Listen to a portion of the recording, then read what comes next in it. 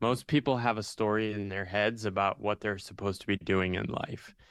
Many people sort of go through life as a sort of their own personal movie, and they're trying to live out their conception of what they see life as. So they often have these moments in their life that are like graduate college, get a job, go to grad school, get married, get the house, have kids. The problem with that is a lot of people run out of things to aim for, Mhm. or they face a disruption early on in their journey and it scrambles everything. And they say, well, I don't know if I want that like sequence. Hello, everyone. Welcome to this very special edition of Through Conversations podcast, where we explore the truth through conversations with the most brilliant minds. Part of the truth and also my personal truth is exploring my own journey, my own truth. So there is no better guest to do that today than Paul Millard. Paul Millard joins me today, who is a visionary who walked away from a conventional success path to discover a life of meaning, freedom, and creativity. In his book, The Pathless Path, Paul shares his journey of finding oneself in the wrong path of life, having the courage to accept it, and being strong enough to chart a new course, one that would align with who he truly is. The Pathless Path is Paul's book about walking away from a perfect job, quote unquote, with a promising future and starting over again. Through painstaking experiments, living in different countries, and a deep dive into the history of our work beliefs, Paul pieces together a set of ideas and principles that guide him from unfulfilled and burned out to what he calls the pathless path, a new story for thinking about work in our lives. So join us today as we explore his profound insights gleaned from global experiments in personal transformation. This is a must listen for anyone seeking purpose, navigating uncertainty, and redefining work and life and meaning in a fast-changing world. So, Paul, I appreciate you joining me. Thank you. Appreciate it. That was a lovely introduction. Thank you. Thank you. No, you deserve this and more because, like I said before recording, your ideas do resonate. I'm in a pivotal moment in my life, and the algorithm in a way maybe read my mind and just put me in front of you. So, your ideas did help me take a leap of faith. So, I appreciate you taking that time and sharing us your journey. Yeah, yeah, I'm honored to hear that. I really appreciate that. So, Paul, the first question is gravitating around that same theme, your trajectory. And I'm curious, our listeners who don't really know you that much as Mm. I do, how would you introduce your trajectory, your path unfolding up until today? What are some of the biggest pivotal moments in your life or eureka moments, and also some of the struggles that you found that also allowed you to reach to that diamond, that treasure, with which was that freedom, and sharing your journey with us. Yeah, so my background is of somebody that didn't grow up in really like forced or surrounded by this success achievement narrative or world that so many people I know were kind of pushed into growing up. I was in a pretty rural area of Connecticut. My parents didn't go to college, and it was like just do good in school, go to college, and like there wasn't like much expectation, which was nice. I was always good in school, and when you're good in school, nobody is ever really concerned about you, so you're kind of just floating along. I did that until college, and that was when I first started to understand the worlds of status and prestige and achievement and all these goals and accomplishments you can pursue. And I went after them. I tried to break into strategy consulting, eventually broke into that world working for some of the top firms in the industry. And at the same time, I was always this outsider, sort of like, what is this world? Why is this so weird? Um, and I think what I realize now is I had this hunger for something more than just a job. Hmm. Now I liked consulting. I really enjoyed learning about the business world. The first few years were amazing, but after like 5 years, you're not really like learning new skills. You're sort of just grinding through the same stuff over and over again, and the things you're nudged to do or really kind of impress clients, grovel with senior leaders and try to impress them, try to get promoted, play political games, all that just sucked the energy out of me. And I didn't want to do that. So I kept moving from job to job, trying to like reinvent and learn new things, and eventually ran out of moves. And I wouldn't say I took a bold leap. I more sort of just like ran out of energy to keep going on my former path. I mean, it's like quote unquote dream job on paper to like what other people want, but it wasn't what I wanted.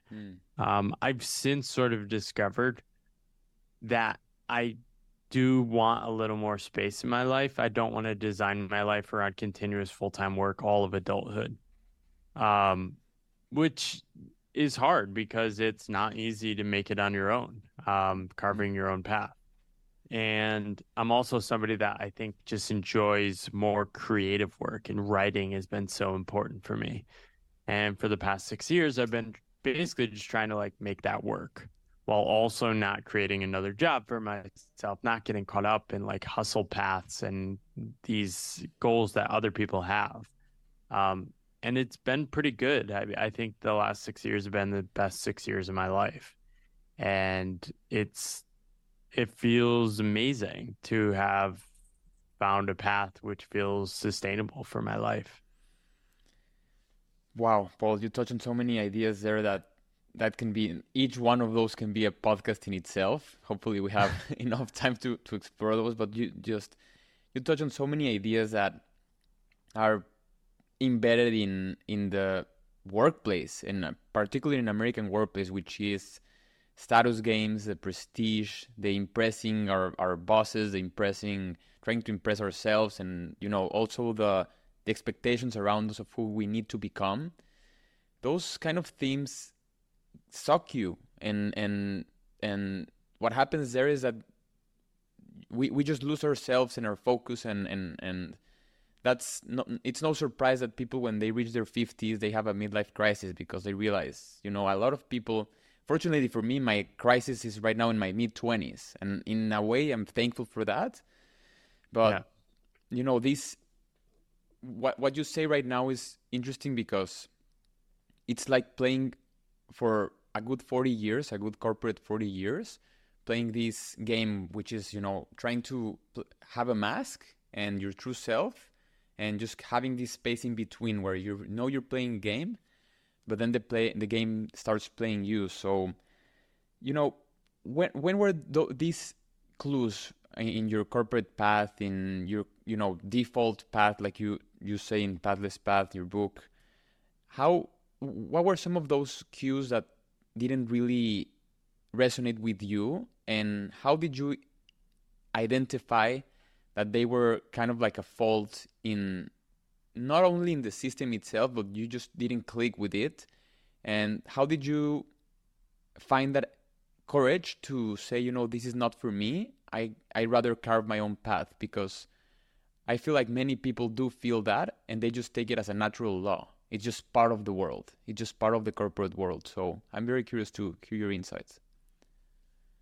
Yeah, I think it's interesting. I talk to a lot of people like you who are having these sort of wake up moments earlier and earlier in their life. And I think a big reason of this is that the paths many of us are on are in job paths designed around the industrial economy. And I think we're shifting away from the industrial economy towards a knowledge economy, towards a tech economy, and we don't really have new paths yet. So I think a lot of people have all these small moments all the time, right? I had so many moments when it was just like, this doesn't feel right.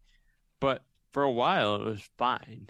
I graduated in 2007. This was like pre-social media, pre-smartphones. And for the most part, you didn't see what other people were doing, right? And so for me, when I started to get more exposed to alternative paths and start to meet independent consultants working on their own and working these weird hours and see those things, it planted seeds of like, oh, that could be something, right? And then in the mid 2010s, you started to meet more like entrepreneurs, more coaches, more people doing all these weird paths. And I think the wake up moments for me were I started to create after going through a health crisis. Like I just lost interest in my day jobs and like became more interested in like volunteering and advising an undergrad consulting group and like teaching and mentoring people. Writing on the side, writing on Quora, on Medium, places like that. Um, yeah, and all those things. And it all makes sense looking back now, but I really had a hard time figuring out that I wanted a different kind of path, different kind of life. It that resonates a lot because, when like you just said, it's spot on that when you're in the midst of the storm, trying to shift that path or trying to find your own path, or maybe just like your writings, like when you say maybe just some people need that space in their life to explore what that path could look like, not necessarily hop into something else, but it doesn't seem to Yeah. be the case that many people give themselves that time to see what emerges, which is really insightful. What can emerge by itself? And Paul, it's really interesting that one of the pivotal moments in your life was that health crisis that you had, and that paradoxically made you, if please correct me if I'm wrong, but for me, my impression is that it gave you a new insight into building a life to give to others, to playing positive sum games, to in a way honoring your time on earth differently, not just like a cog in a machine, but like someone who can give to others, and paradoxically in that way that it's giving life to you, it's not draining you like the other paths. It was giving you life, so it was just a win-win for you. how with that how was that inflection point in your life so crucial, in the sense that you realized kind of like the urgency of trying to figure out something for you while sharing your insights for others, this win-win scenario? Um, I I don't know if it was super intentional. I think I just sort of stumbled upon it. I mean, for the most part, nobody was reading my stuff for years. Now many more people are reading my stuff, but nothing's really changed. I write to make sense of the world. I write because it's fun, and I write because it feels like the most important work type thing I do in my life. So it just happened that other people were resonating with my stuff. And I think this is the way I think about like creating and sharing online is like just put stuff into the world and you can kind of just notice what is happening. Right. So even before 2020, I was noticing like I had some readers, not many, but like people would reach out and have these really strong reactions, like you were saying. Hmm. And it's like, okay, that's something. That's sort of a like proof that I'm onto something. I'm remixing these ideas in a different kind of way. I should just keep going, right? And eventually that led to a book. But like I I didn't have like a massive audience when I decided to write a book. I just decided to write a book because I felt called to it and it felt like how I wanted to spend my time. And the more I've designed for liking work, the more fun I have on my path. Mm. So I'm very intentional about leaning against doing anything that feels like a job. It's very easy to do stuff that feels like a job. All you need to do is just copy what most other people are doing, right? Work every day, the same hours as you would in a job. Um, Copy the ambitious extrinsic goals your Yeah. peers around you are chasing, and then just work a lot. It's very easy, but it's very hard to like slow down and connect with yourself and be really honest about what you care about. And what it turned out I cared about was like writing and creating space in my life to enable that writing to be good and interesting and fun and sustainable. But what that meant for me in my first couple of years of my path was that I had to dramatically lower my income. And I didn't make more than like 30 grand a year for the first 3 years. And it was great. It was the best years of my life at that point. because I started to get to know myself. I started to remember the childhood curiosities and interests, and playfulness started to reemerge in my life. Mm. Um, and yeah, I mean, for me, that's what it's all about. So for me, it's always come back to how can I make sure writing is a core energy in my life? How can I build a life around that? And am I okay with the costs I'm paying to keep that going? Um, which, and this is the thing people get so caught up in is like, oh, you can't do this and make money. And it's like, yeah, I agree. I don't know how to make money doing the work that matters to you. Sometimes you can get lucky. I am making money from my book now. I don't know if that's going to keep going, but I'm just going to keep writing because I don't care. I'm not doing it for the money, and I'm willing to pay the costs in terms of like not being able to live that like upper normie lifestyle in the US of like fancy house, good nice cars, like good schools. Like I don't know if we're going to be able to afford that. Um, but me and my wife are really building our lives around sort of a creative energy and creative spirit that we want to keep alive and we're willing to fight for. Wow.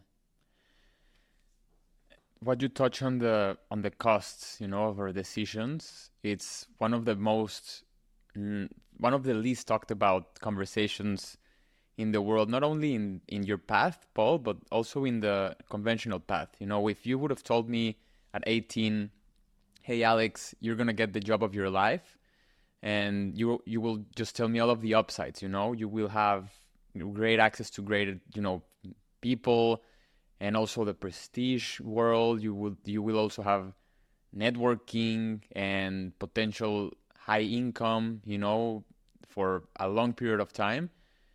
I would have just signed right then and there. But if they would have told me all of the costs with them, which were, health concerns, mental concerns, social isolation, disconnection from community, from my own self, from my family, I don't know if I would have taken the deal. And we don't really, Yeah. right now we're getting into that inflection point, I think, on a collective scale, and also perhaps my generation more than others, that we're just realizing the cost benefit of playing the status game, the prestige games, like you say, the prestige bug, and we're all beaten by it, and we're just seeing, at least from my perspective, how precious life really is and how little time we have on earth, and just trying to carve a path, a conventional path, to impress others, or to just cope with extrinsic pressures of forging that path. Just don't do that for me anymore. And I see that with my generation more and more. Well, I think what's happening is people are looking at their lives more holistically. I think for generations, our world was less prosperous, and you did need to sort of suffer and play by the rules to make your life work. Mm. But in that suffering, a lot of people undermined their own spirit, their own health, their own relationships, right? And people are saying, well, I actually value those things now. How do I figure it out? So I think what's happening is we're seeing a massive global experiment of remixing of paths where people are trying to find new ways. And what I noticed is that so many people want to escape the default path, but they don't have an alternative story. And I sort of wrote The Pathless Path as an attempt of that as that alternative story. And it's not really like a roadmap. It's really just a meta story. So you can create your own pathless path. I can create my own pathless path. I think one of my dreams is that there'll be 100 sort of books like mine that are detailing other people's experiments of remixing their paths. Yeah, that's amazing, and that also touches upon the idea that, like you say, we don't have that path yet, but we're feeling, on a collective scale, that our technologies, the internet perhaps, and also like you say, we're getting into the tech economy, into the knowledge economy, and we're just carving that path. So you might be the leader on that movement, Paul. That would be, We'll see. Like, yeah, it feels weird. I mean, I think I was just trying to like figure stuff out for myself. yeah, And yeah, I guess people are looking to me as like a leader, but yeah, it's weird. yeah. And like you say, it's just so many things are moving and so many parts in the macro and also in the personal side of the equation are just being thrown everywhere. There's a lot of uncertainty and there's a lot of just possibilities. And I would like to dive deep into what you said on this knowledge economy, this new path that it's forging, and how do you see that playing out, you know, right now with your own work, and also what are some of the trends or how can these self employment people, like, trying to carve their freedom in this world, how can they navigate this new era? I I think step one is really just becoming aware of what script you're running in your head. Most people have a story in their heads about what they're supposed to be doing in life.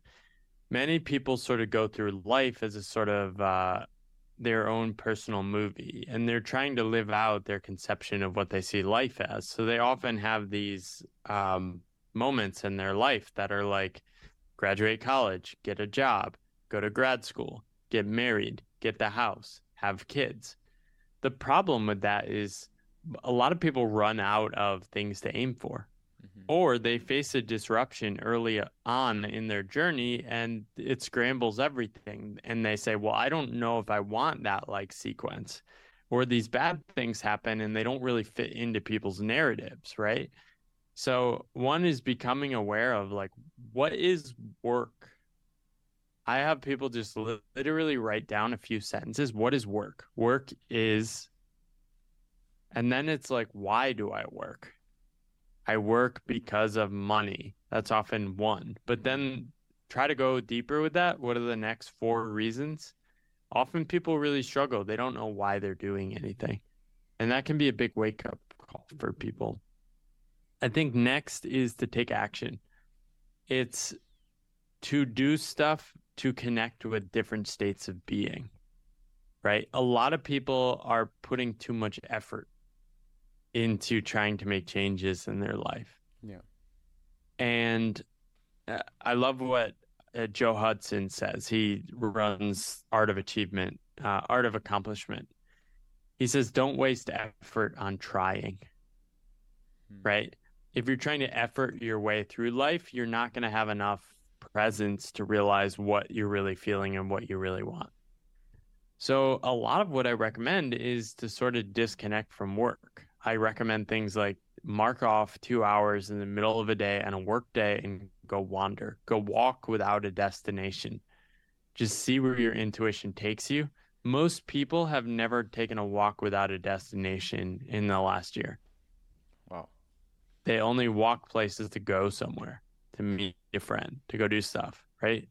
And you sort of realize like, oh, I'm sort of like robotic and like I'm just either paying attention to my calendar or doing what I did yesterday.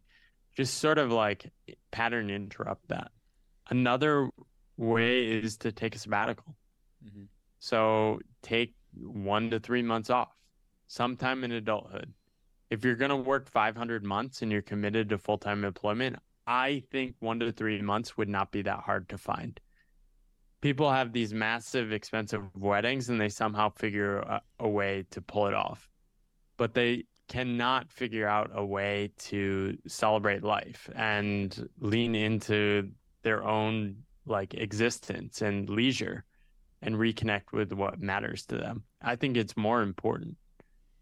So, like finding space in your life to do things like that. But yeah, I often just say, like, start with wandering, take a walk without a destination. Another thing you can do is remember what you used to do in a random day when you had free time as a kid and go do that as an adult. Do you have something that pops up? It looks like you're thinking of something. I remember when we used to go to vacation, me and my brother, we would just play catch baseball in the Yeah. beach. When's the last time you played catch? Oof, it's been with him, it's been at least 2 years. Yeah, go do that and just see how it feels. It'll probably be really fun. Yeah, it's one of the most Um, enjoyable things. Yeah. and I think the hard thing for young people, I just had a child. I'm 38. I'm a bit older to become a dad. And one thing I'm realizing now, spending time around her, is I'm so playful around her. It's so fun. I'm so silly. And people are having kids later, so we've lost this connection. We have Yeah. this big gap of like serious achievement based in adulthood where we forget to be silly and play and do all these things. Wow. Yeah, and just the silliness of it all paradoxically also fuels your creative. I feel like it also fuels your outputs in terms of, what you're writing and expressing, and also not only that, that's just the aftershock. That's the externality. That's not the Yeah. intent. I'm not gonna play with my kid just to because it'll fuel my creativity. Yeah. It does that. Yeah, you just play to play. Exactly. And I don't like what you say just is brilliant because it I don't know when exactly for me personally, but I feel like many people just lost that track, just live to live or do things for the sake of doing things. Like when we were kids, and it's very interesting because when we were kids, I mean, we were not trying to be leaders of the world or trying to dictate how other people Yeah. should live. But other people would, whenever I don't know, Paul, but when people see your son, is it daughter or is it Daughter. your daughter? When they see her, do they smile or they just Of scare and course. Yeah. they're a light of they're just living life. And so Well, why it's interesting though. Some people are completely oblivious to children, and I wonder if this is like some cultural like weird moment where just people aren't having enough kids. wow. Yeah, some people are just completely oblivious, but then some people are just like, "Oh my God, a kid, so amazing." Um, but Yeah. yeah, Yeah, and that's a very interesting point, the lack of kids. But what I'm trying to say is that while we're just doing life for doing life, we're expressing this energy out of us, and all of the sudden the script just runs its course, let's say, and I just started embracing a life of achievement, of life of titles, and a life of putting my diplomas on the wall. And those diplomas, I've spoke with Kyle Kowalski in the show previously. He writes a blog called Slow, which is like intentional living. yeah, yeah. Slow. I He's love really Kyle. good. Yeah, he's the best. And I told him is that I would rather exchange all of those titles, all of those diplomas for just pictures with my family, pictures with my community, memories. Those just transcend. And when the light bulb hit for me, I woke up one day in the like, midnight, and all of a sudden I just like an eureka moment. I thought, would I be doing this all my like if I knew I had only 1 year left? Would I be doing what I'm doing now? And it was an instant no, and I just couldn't turn it back. He was like, I can't just Yeah, keep doing that hypocritical game of impressing others. I need to figure out what I want to do. What it is that if you ask me that question again, what would I answer? And like you said, a sabbatical part of it all, just trying to. A lot of people have been reaching out to me because they know I'm like in this, void in the universe, not having a job and just figuring out it's. I'm taking a sabbatical. I'm taking time for me in this path because I don't see any. If I don't do it now, is it going to be when I have a midlife yeah. crisis or? And then my question for you after all of this, walking, it's one of the biggest pressures is the extrinsic pressure, the social pressure that's, trying to tell you should do this, you should do that. How are you, you're 6 years in it right now, but when you're in Yeah. the beginning stages, Paul, how are you able to handle those, those little cues that people would say like, hey, so when are you getting back in the boat again? When are you getting in the train? I've never been too worried about what other people think, but it does hurt when people criticize my path. I think early on I wanted to defend my path and like sort of prove that I was right. But I've realized that most of what's happening is other people are just really anxious when they see alternatives to their life and stressed and have fear. And it's mostly about them, um, which is that I've just stopped trying to convince people. Hmm. So yeah, I think it bothered me at first, but most people are just scared. And I have fears. The thing is, just on this path, I'm more aware of my fears and have to grapple with them. But yeah, I think if you really care about what people think, you should just do what you think other people want you to do. Hmm.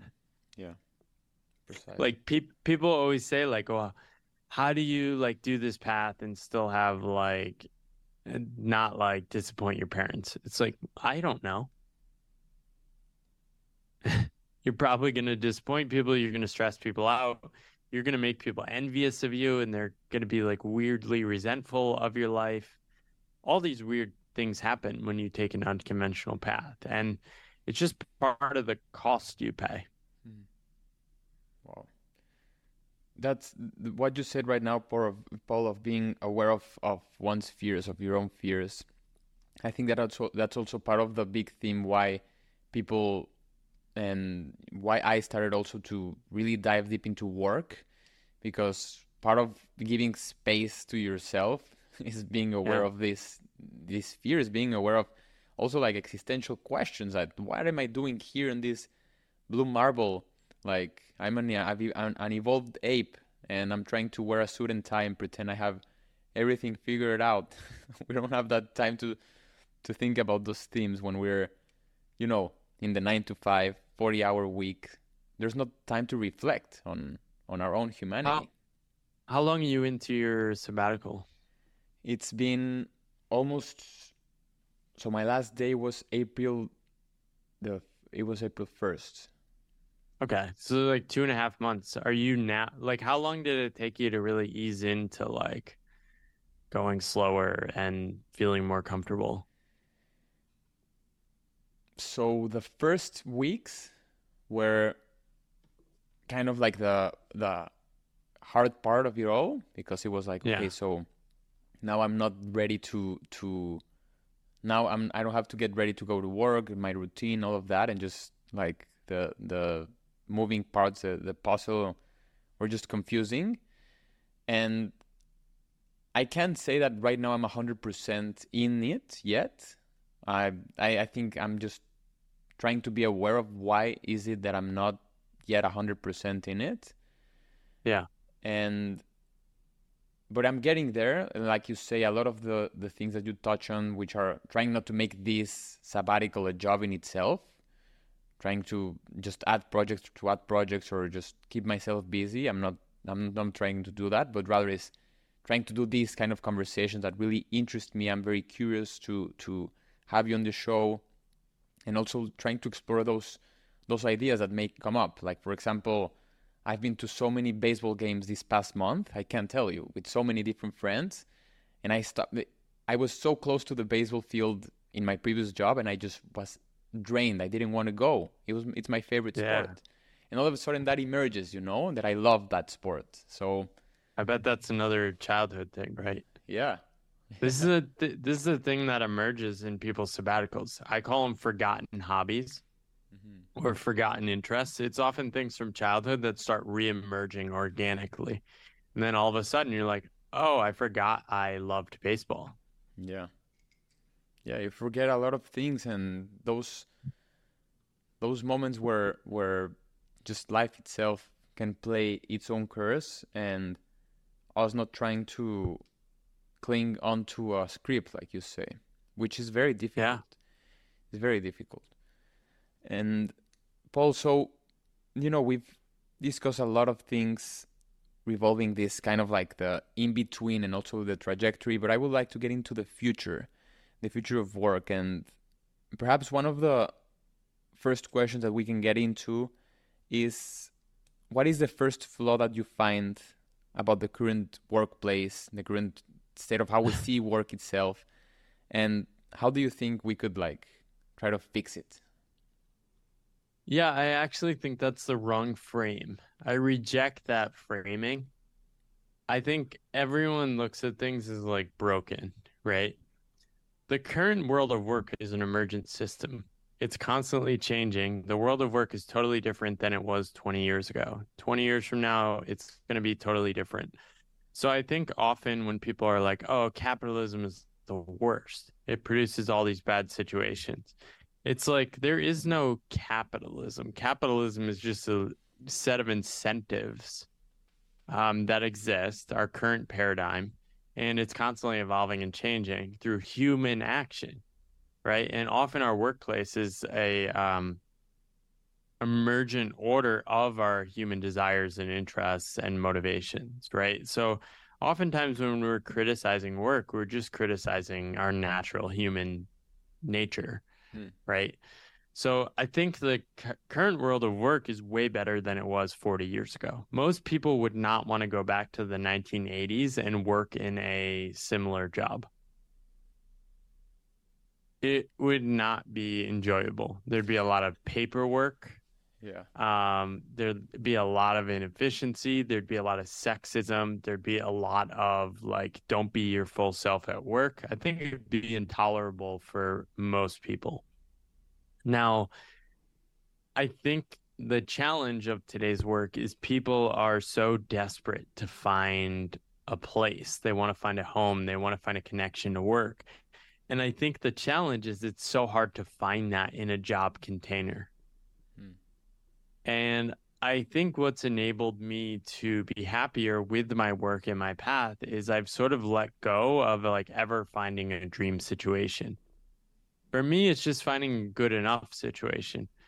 I like writing. I have enough space to do it. I have to do a bunch of stuff like I like but don't love to make money. And that's like good enough, feels sustainable, and is like a good setup for my current life. I think I was most unhappy when I was trying to find a dream job. Yeah. That's mostly where a lot of people find themselves, trying to find that dream job. Yeah, and I think a lot of people think, oh, if I do what I love and make money from it, everything will be great. Now, finding that in a job is incredibly hard because jobs mean you have to do administrative stuff. You have to play political games. You're like reacting to the actual environment you're in. It's just really, really hard to find that. And we've sort of misled a generation of people telling them, oh, you can find meaningful work in a job. And all these companies are promising it. Do the most meaningful work of your career. That's what Facebook's career page says. Now, people go work at Facebook and they enjoy it maybe for a year or two. It's challenging. It's new. You're learning a lot. But then after a couple of years, it's like, oh my gosh, the bureaucracy, the amount of teams, the performance reviews, the like stuff I have to do to get promoted, it drains people's soul, right? So you might do your most meaningful work of your career like 10 of the hours of the week, but it's the other 30 hours of the week that are going to be really hard to live with. Yeah. And this is very interesting because we've been putting a lot of energy into the workplace, into our work, into our careers, that what you say is just, it's taking a lot of our bandwidth. And I remember listening to Simon Sinek say something along the lines of, before the previous versions of work, people would have community, would have neighbors, they would have, other activities, but now it seems that everything that we're asking for our job is we need to have that community there. We need to have the job. We have to have that income, the friends. All of that has to be involved in that place. And then all of a sudden, just the shock of finding that work is in everything, although we are investing most of our energy in it. So this dissonance between, what we're trying to do in the workplace and just the reality of honestly, I really enjoyed being with my peers in my work, and I thought they were my friends.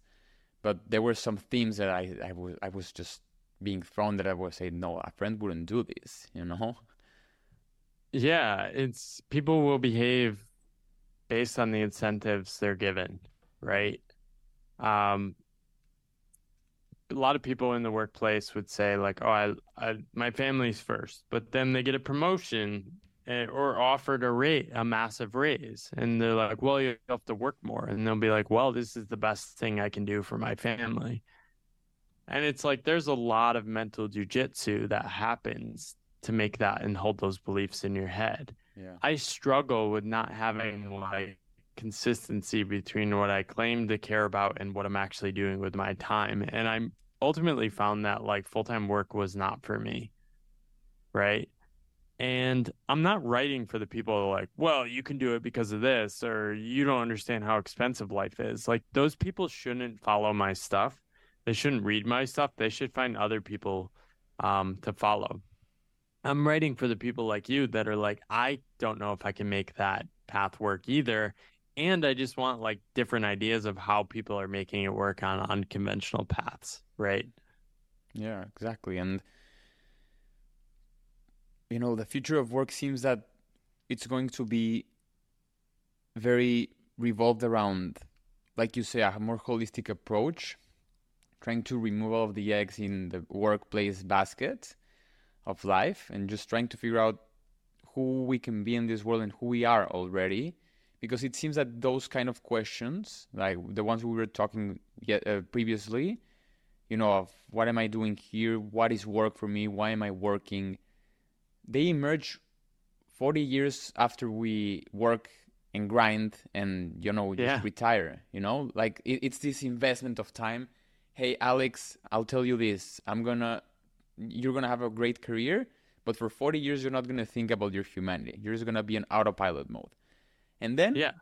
you know, hopefully you can keep that, like I mentioned previously, that space between your true self and the mask that you're playing the games.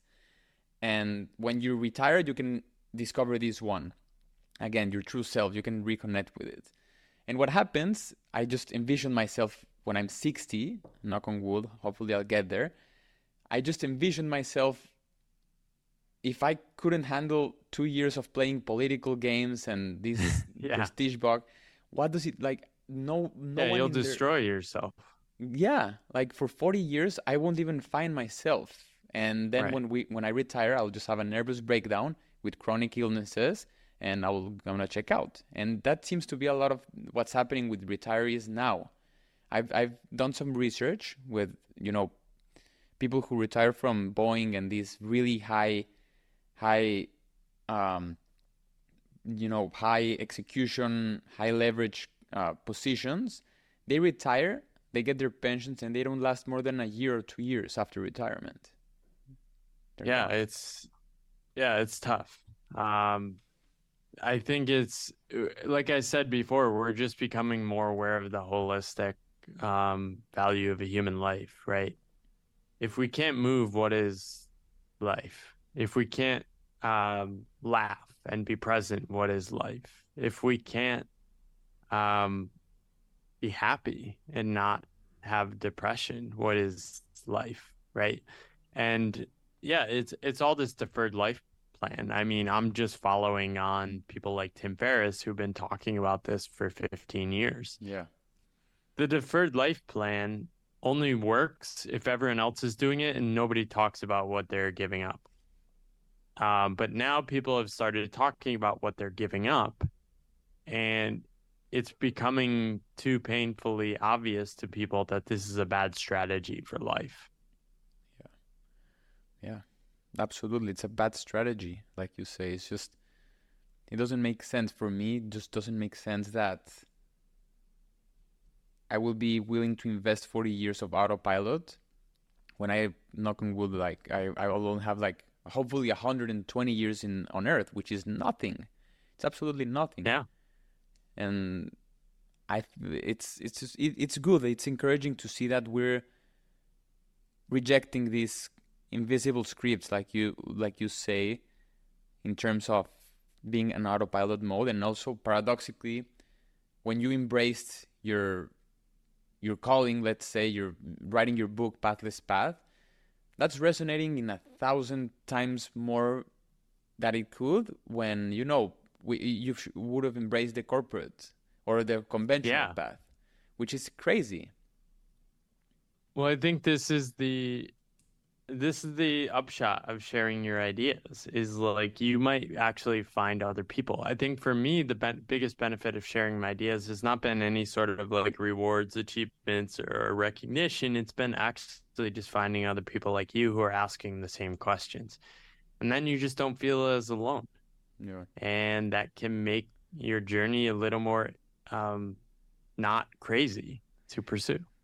And paradoxically, Paul, like you're gonna receive the recognitions, all of those things as an externality because your work is so true, and you're not even playing. You're not trying to get to that point, but people are praising Maybe. your. Yeah, I think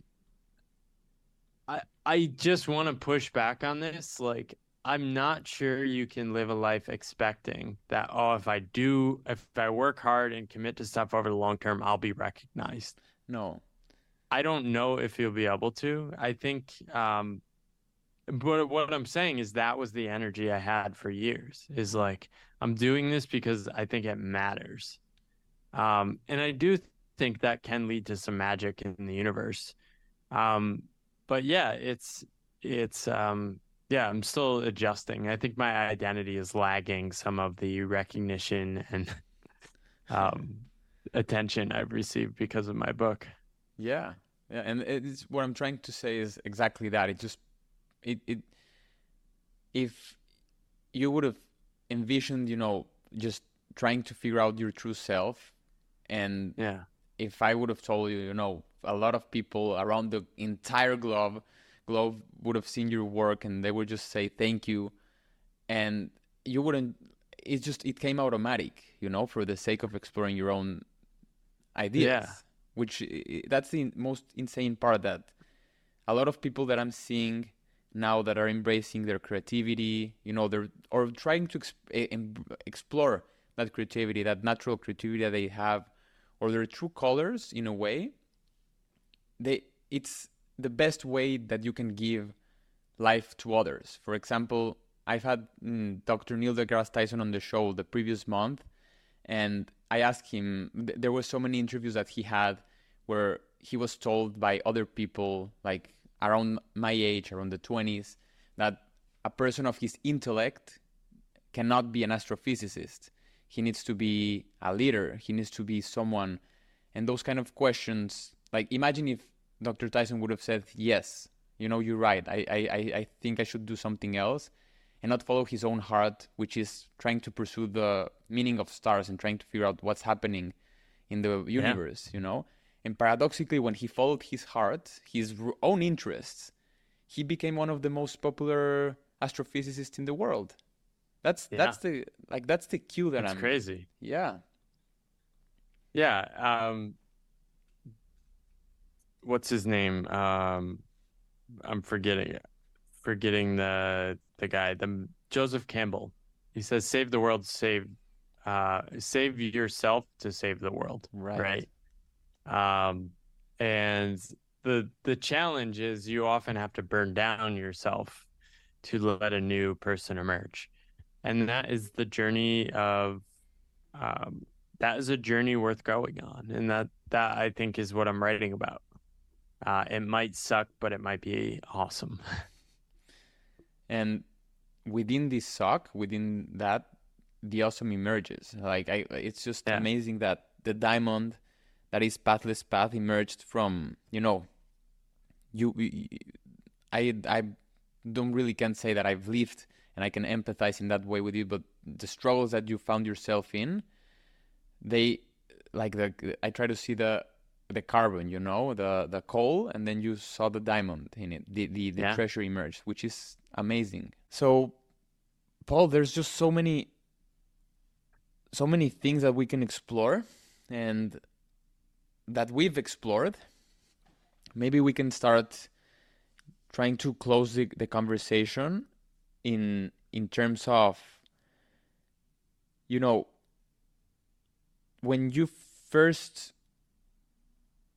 saw the leap of faith that you were taking, when you first you would try to explore this new path of your life, there were some themes that you discussed in the Pathless Path that revolve around the guilt, of not playing the same game of others, the FOMO, and also the being bitten by the prestige bug, like trying to get rid of that. So if you could just go back in time right now with all of the knowledge that you have, and have a convo with Paul, what were some of the things that you could just try to ask Paul on that moment?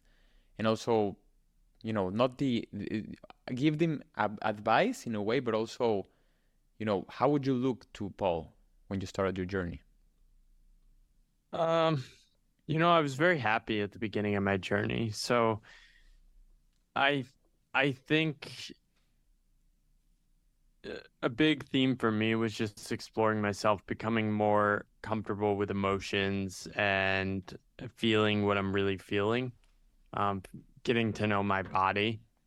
And I think I'd probably just point myself in the direction of, hey, explore more, go outside your comfort zone. I don't think I did that enough when I'm young.